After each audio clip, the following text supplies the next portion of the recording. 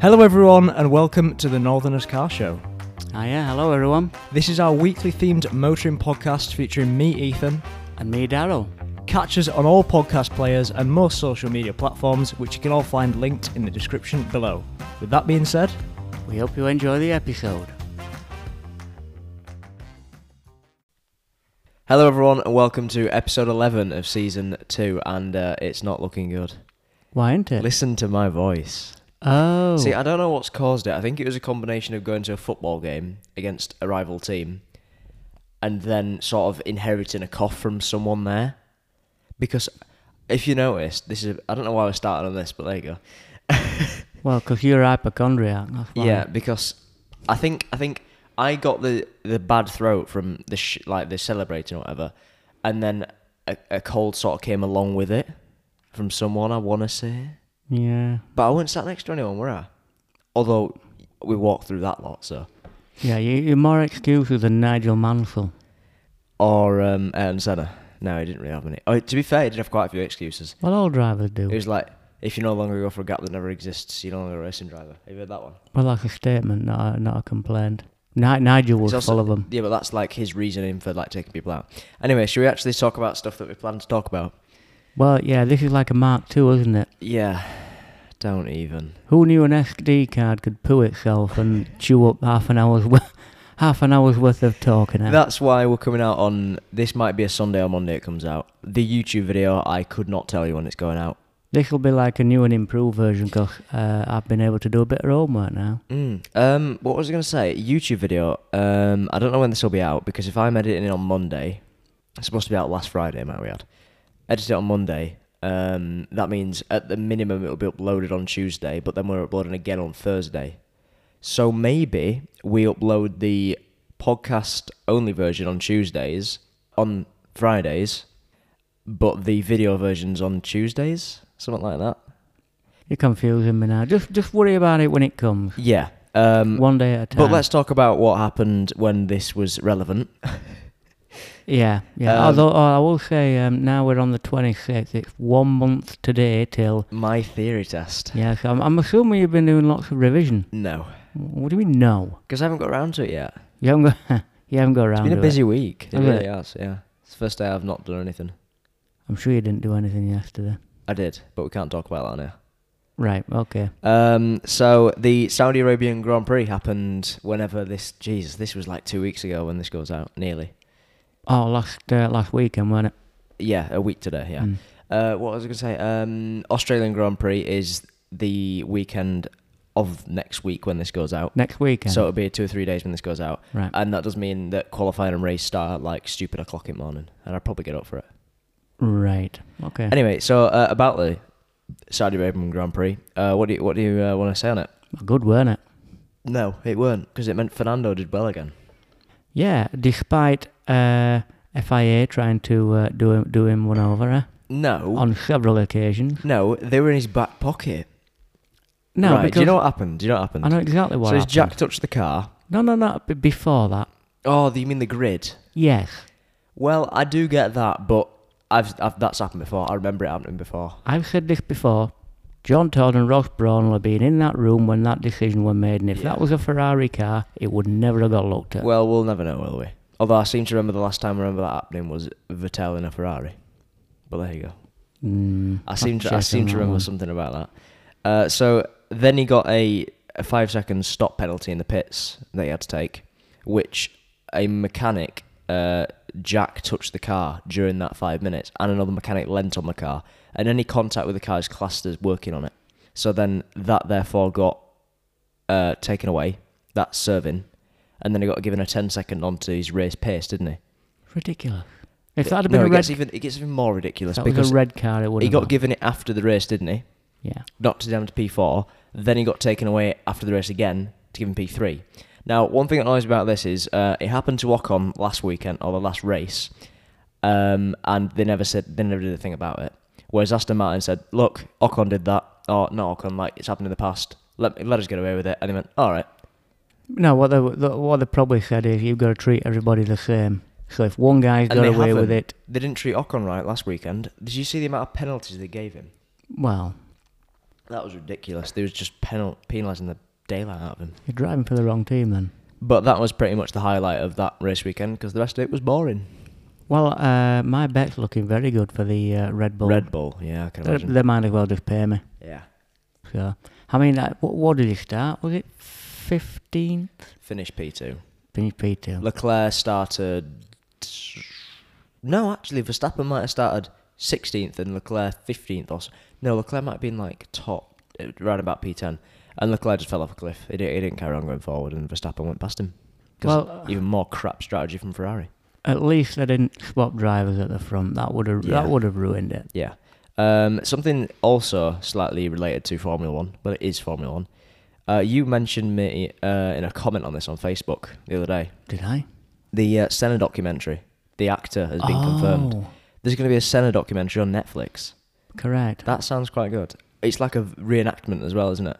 It's not like a bunch of people in interviews talking about Senna like last one. No. This one's a proper one. But I don't know how far they've got with it, whether they've named an actor or whether they've filmed it. It might be finished. It might be ready. I don't know. Yeah, we didn't look at that, did we? No. Maybe we. What we did look at is our today's main topic, which is the story of Ayrton Senna. As last week or whenever we did last episode, we did the story of Jim Clark, didn't we? Yeah. And that seemed to be a decent episode. It gave us something to talk about, teach people something they didn't know, especially because not a lot of people knew about Jim Clark, I want to say. I mean, those who know, but those who don't haven't got a Scooby. Certainly the younger generation are aware. So I guess here it is. This is Ayrton Senna's episode. Monday just gone, when I wrote this is like a week ago. The 21st of March would have been his 63rd birthday. Would it? The same age as Jeremy Clarkson, in fact. Right. Senna was a Brazilian Formula 1 driver from 1984 until when he died in 94, where he managed to win 3 Drivers' Championships, 41 Grand Prix, 65 pole positions, and until recently was responsible for the most dominant car to go to the sport, which was the McLaren that we've got on a poster over there, and it used to be over there, because I broke the thing and then you fixed it and then it's over there. Right. Not good for podcast listeners. Which was obviously the 1988 McLaren MP4-4, or 4. So that being said, this is the story of Ayrton Senna da Silva. That's his full name. Right. He split the name. Da Silva. We'll get onto that. We'll get onto it. Right. So here is chapter 1, which is called Early Life from 1960 to 1977. Ayrton Senna da Silva was born on, like I said, 21st of March 1960 in Sao Paulo, Brazil. He was born as the middle child of a wealthy Brazilian family, at which his father owned various pieces of land and even a factory. The guy had money. It helps. Yeah, it does, especially in that game. His parents were a mix of Italian, Spanish and native descendants. Senna, like most of us, was already invested in motor racing by the age of just 4 years old. However, he was plagued with a condition called electroencephalography, or EEG for short. Let's just call that EEG. That is not a good one to say when you got a cold. No. Which is essentially... You said it a lot better last week. Yeah, I did. That's because I was a bit more normal last week. Right. Which is a method to record on electrogram of the spontaneous electrical activity of the brain, meaning that... Yeah, this was just copied on Wikipedia. So essentially, to dumb it down in very layman's terms, is essentially he couldn't go up steps at the age of 3. Like, he didn't have the ability to go up the steps. Not that he couldn't do it because of, like, growth. Physically. But, like, his body wouldn't let him. I don't know how that links into it. You have to look it up. Nevertheless, Senna's passion soon overtook his motor condition, and by the age of 7, he'd learned how to drive a Jeep on his family's farm and change gears without the clutch. I'll be like you. I don't know if that's a good or bad thing. Anyway, skipping to 1977, it's quite a jump. The year he left school, he enrolled in a college that specialised in business administration, of which he only lasted 3 months. So we're very like me and Senna. Like for like. Yeah. So that is the end of chapter 1. So this is chapter 2, which is called Nearly Formula 1. Any guesses as to what this means? Nearly Formula 1? You nearly made Formula 1. Yeah, well, at this point he did. So Senna's entry into karting was made by his dad. Not, like, financially, I mean physically. It was a 1 horsepower go-kart that his dad actually built for him. that Senna raced at Interlagos and further into a karting competition at the age of 13. He, of course, put the car on pole position ahead of the drivers who were significantly older than Ayrton, but he ironically retired from the race due to a collision with another driver. It weren't somebody Prost by any chance, were it? Not yet. Although I'm a fan of Senna, it's difficult to hide from his driving style, which was a little bit sketchy. A little bit sketchy, wasn't it? Yeah. Although he just put everything online, I guess. Aggressive, would you say? Yeah. Nevertheless, Senna quickly progressed into the karting world and won the South African Kart Championship in 1977. A quick side note, Senna's father was apparently very supportive of Ayrton's racing career. Right. That is a change, because usually these families don't seem to go for that, do they? Well, some do and well, some mine don't. do. After success in South Africa, Senna was runner-up for the Karting World Championship in 79 and 80, so he didn't actually win it, which means there's people faster than him. Shock. Scary. Yeah. At the age of 19, of course. Interestingly, quite late when you consider Max Verstappen won a race at what, 16, 17? 17, I think. He holds the record, doesn't he? Yeah, it was like Barcelona or something, wasn't it? Yeah, something like that. Anyway, in 1981, Senna moved to Ayrton in the UK, which is near Norwich, I believe, where it allowed him to race in single-seater cars like Formula Ford. Oh. Someone drove them, didn't they? That's me. Worryingly, towards the end of the 1981 season in Formula Ford, Ayrton didn't believe that he could actually continue in motorsport, and in conjunction with increasing family pressure to return to Brazil in exchange for work within their business, Senna announced his retirement from Formula Ford and returned back to Brazil. Right. Shocking. However, just before he left, Senna was offered a drive in Formula Ford 2000 for £10,000. Shortly after, he returned back to England and won the 1982 British and European Formula Ford 2000 championships. So it's a good job they gave him that drive, really, isn't it? Because it kind of saved his career and showed everyone what he was capable of. So he was driving Formula Ford in what, 2000? No, in the Formula Ford 2000. Oh, in 81, he drove the regular ones. Then he went up to the bigger ones in 82, and in 82. Anyway, then came along 1983, where his legendary battle with Martin Brundle began. Do you know much about this? No. Essentially, they were like neck and neck constantly. The two fought until the very final race for a title which Senna then stole from Martin. It's clear that at the end of the 1983 championship, both Senna and Brundle were seriously knocking on the door of Formula One for the following year's championship, the 1984 F1 season. Round about when you started watching, probably. Yeah, thereabouts. Anyway, that is the end of the first half, and we will get back onto the spicy bits. Right, yeah. Which is literally what you're here for. Yeah. Right, we'll back in probably about however long this jingle lasts. All right, ta-da.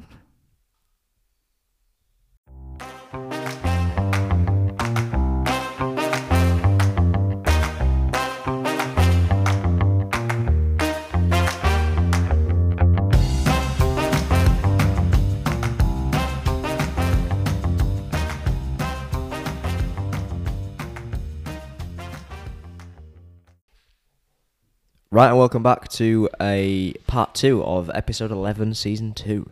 This is where it does get spicy, like I said. Do you have any idea where Senna went from Formula Ford 2000? Come on, we've shot this episode once. I know. Is this how little attention you was paying to what I was saying? I've slept since then. He went to Tolman. You got it, Tolman. Yeah. You went to Tolman in 1984. Now, after testing for Williams, McLaren, Brabham and Tolman, where Senna, unbelievably by the way, in a BMW Williams set a faster lap time than current World Drivers' Champion Keke Rosberg in the same car. Right, I remember He's the Rosberg father Senior. of, Nico. Remember watching him? Obviously, he was given drives from Lotus, Brabham and McLaren, which Senna actually refused as he didn't agree with the long contracts and loopholes that were associated with those contracts, which is quite smart and takes a lot of gut in backing of your own ability, doesn't it? They do, yeah. Then, after being denied a contract from a variety of other teams following his different terms that he wanted, Senna joined the Tolman team for the 1984 Formula One season. Senna had a relatively poor start to his Formula One career, qualifying 17th at Sao Paulo and retiring due to turbocharger issues. This is back when like F1 cars were big turbo, that sort of thing. Well, they weren't very reliable back then, were they? No, I mean like, this is just like side rant because you'll find out when we talk about it in a minute about the Lotus that he drove. the 98T in the 86 season, what they did was they run such high turbo pressure. I think it was 5.5 bar of boost. I think like regular cars do about 0.7 bar of boost, like your Polo. This thing's doing 5.5 bar. Let that sink in. Okay. In a V6. So what they did is they built the engines to last 3 laps in qualifying and just built another one for the next race. And they just turned the boost down for the race so it'd last longer. Anyway, let's get back on to what I was talking about. However, Ayrton soon picked up and along came his famous wet race in Monaco. Do you know much about this? No. For those who know, you'll understand what I'm talking about. Where Senna essentially manoeuvred from 13th on the grid to a solid second place finish that was limited due to a race stoppage. If you have watched the original documentary on Senna, you will know this. At the time, he was catching race leader Alain Prost by 4 seconds per lap. So there's no doubt that he would have won that race had it had continued. It's occasions like this, though, that cement Senna's ability to shine both on and off the track in terms of his feedback given to his engineers. Apparently, Senna was essentially a human version of the modern-day telemetry system with the feedback that he gave. How in-depth it was and things like that. Senna's debut season in 1984 resulted in a few podiums, but nothing more. But the talent was already shown and managed to get a drive for Lotus in 1985. Skipping to 1986, because I couldn't be bothered looking into 85, because 86 is the beefy season, which I was talking about. This is where Senna drove what is considered by many the most famous and ruthless car of Formula 1 ever made, the Lotus 98T, the 1,300 brake horsepower turbo monster. If I showed you a photo, you might recognise it. That's a lot of horses. And like I said, that is like all turbo lag on that. You have to wait, and 1,300 horsepower like that. It's bonkers, isn't it? Awesome. Senna got the car to 4th in the championship in 1986 and a better 3rd in 1987. After 2 to 3 years of success at the recently deceased Chapman's Lotus team, Senna got the drive that he deserved, a seat in McLaren's 1988 MP44. This is where the dominance begins. Right. Chapter 4, McLaren. Having found himself in the second best car to grace the sport's history, following Max Verstappen last year, I want to say. Yeah. 14 out of 15 races, I believe. Senna won half of the races he took part in 1988 and managed an astonishing 11 podiums too. Then along came 1989 and the ridiculous pace continued. However, Senna didn't win the 1989 World Drivers' Championship due to a collision with his teammate, Alain Prost, at the time. This is the infamous... Were this Japan that they last... Suzuka. Senna went up the inside, Prost turned in on him, essentially. I'll maybe put like a quick screenshot on in the background. Or like I said last week, which you didn't hear because we didn't put it up. I think if you play a video with your own audio over the top, it can't be copyrighted. I listened to that on Joe Rogan, I think. Right. You need to listen to him, he's a good podcaster. Anyway, so yeah, the crash in Suzuka. Alain's so-called blatant attempt at taking out Senna in that final race in Suzuka was particularly unsuccessful as Senna still continued to race. However, a suspicious investigation taken out by the FIA awarded Alain the title in 1989. Do you know what I mean by that? Well, yeah. What was the French bloke's name in charge of the FIA in the 80s, 90s? Yeah. Suspiciously very good friends with Alain Prost, yeah? My head. I think what he did is, obviously Prost is, let's not call it blatant, let's just say they came together. They've both gone off on the little, like escape road in front of the chicane. Yeah. Prost's gone out the car, think, that's it, he's not going to carry on, I've retired, that's it, I've won title, yeah? Senna got the marshals to push his car, started it, went back going, but the problem is, he went down the escape road, and now he lost the race because they said he didn't complete the full length because he went on the escape road. Yet, in previous years, people had done that and got away with it. This brings back onto the Alonso thing from earlier on. Yeah. Double standards. Yeah, okay. Following this conflict, Prost left McLaren for rival team Ferrari, but all this meant was a clear run at 1990 and 91 championships for Senna, which he obviously won. But in 1991, things weren't so clear as you may think. At Senna's home Grand Prix in Sao Paulo, things were far from easy. You'll remember this story if you listened last week. Bearing in mind he's never won at Sao Paulo. I think this was the only time up until then. I don't know about after. Anyway, essentially what happened, with just 10 laps remaining, Senna looked on course to be winning his first home race. However, his gearbox thought otherwise. Although it didn't fail completely, The next best thing happened. Senna's McLaren was stuck in 6th gear. That is pain. It does mean you got a lot of traction though, because you can't. Yeah, you haven't got enough power to spin up. Yeah. Nevertheless, Senna soldiered on and actually won the race, narrowly fending off. It was that Patrese guy. Ricardo Patrese. Right, by 2.9 seconds behind him. He just managed to get Probably been in a Williams, him. Yeah, you might be right on Mansell. that. It's reported that Ayrton couldn't even lift himself out of the car due to pure exhaustion and was seen struggling to lift the trophy at the end of the race. I think he actually blacked out in the car at the end. Yeah, no, but it'd be easier because you haven't got to change any gears. I get that, but I seem to think that he was pushing even harder. Right. And that's where they got that from. Okay. Nevertheless, in come Chapter 5, which is called Technological Changes. Just a note on that. Back in the day when I used to watch, they used to get up to the podium and they're talking after the interviews. They'd be wet through. Oh, yeah. And you don't see any of that now. I mean, that's why I guess it's always been a male sport. That's in inverted commas. Because it's people think that you need the endurance that a man, has. And that's why back then it was like that, because it was a lot more Physical, yeah. But now, instead of fighting the steering wheel, you just fight the aerodynamics and your neck going like this. Yeah. That's the only difference. And obviously, diets and things like that and trainings improve since then, so they could probably get away with it easier. Definitely. Anyway, Chapter 5, Technological Changes. In 1992, things weren't so plain sailing for Ayrton and his McLaren that had brought him success for so many years was no longer as effective as it had once been, due to rival team Williams making drastic changes to their car. Have you heard about this? Or just listen to me? Yeah, I listened last week. It's all coming back. This meant they had a huge advantage of the entire grid, putting Senna and his success on the back burner. But Senna deserved a driver's championship for one act alone. In Spa in 1992, fellow driver Eric Comas had an absolutely gigantic crash. I don't know if you'll remember this crash. If I showed you the footage, you might remember it. But did you know back in the day then, was it free to watch? Was it like watching an England national game? It was on telly? Yeah, it was on grandstand on a Saturday and a Sunday. First you'd have like this. So did you put it on then? A bit of horse jumping. So did you watch it then? Yeah. Well, it's free, isn't it? To leave it in the background.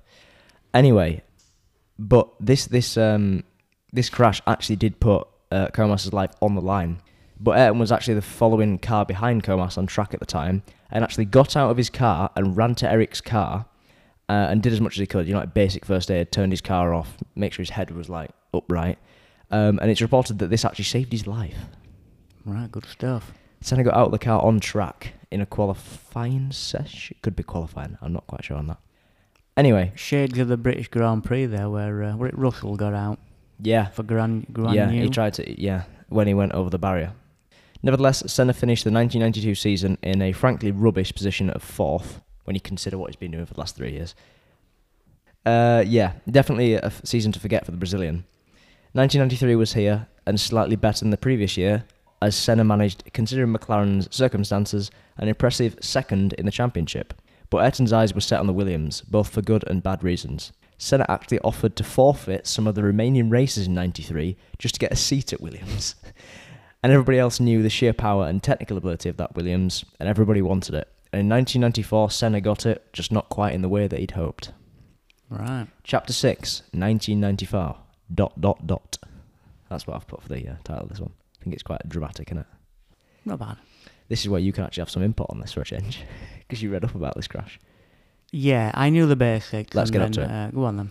Along came Williams' 1994 car, but not even similar to their 93 and 92 car.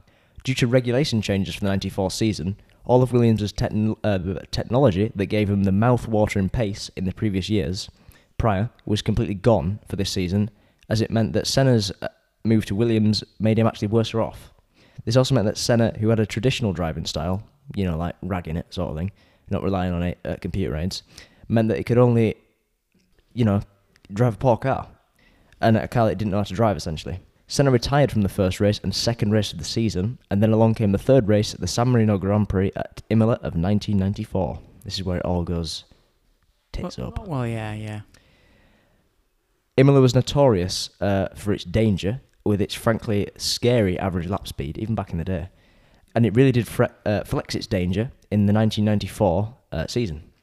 Roland Ratzenberger was killed on Saturday, and Rubens Barrichello very nearly followed him in Friday practice. I don't know how he survived that. I'll be honest. Which one? Rubens Barrichello on that Friday practice. I haven't seen that one. Have you seen Ratzenberger's crash? Yeah. Because the cameras aren't 100% on it, but... No, they're not. I think we'll put like maybe a screenshot on screen of a car flying through the air. Because that's what they both were, I think. Right. This left the lingering feeling in the air for Sunday's race. Nevertheless, the race went on as normal, with Ayrton on pole position. Lights out and contact immediately. JJ Benetton stalled and caused Pedro Lamy. Sorry, I just don't know these drivers' names because I went live. Yeah. I watched this race from the kitchen. Right, it caused Pedro's car to fly straight into the back of the car that stalled, JJ's. Specifically, it flung debris across the entire track and resulted in the safety car being brought out whilst the debris was cleared, inverted commas. Lap 5 came to an end, and so did the safety car's experience on track. After one lap under racing conditions, along came the infamous lap of the motorsport's worst piece of history, lap 7 of the San Marino Grand Prix. Like any other lap, Senna barreled down to Imola's first corner, Tamburello, but unfortunately didn't make it out on the other side. Mysteriously, Senna had veered off the track and struck the wall in excess of 100 miles an hour. Ayrton Senna was pronounced dead at the hospital later that day.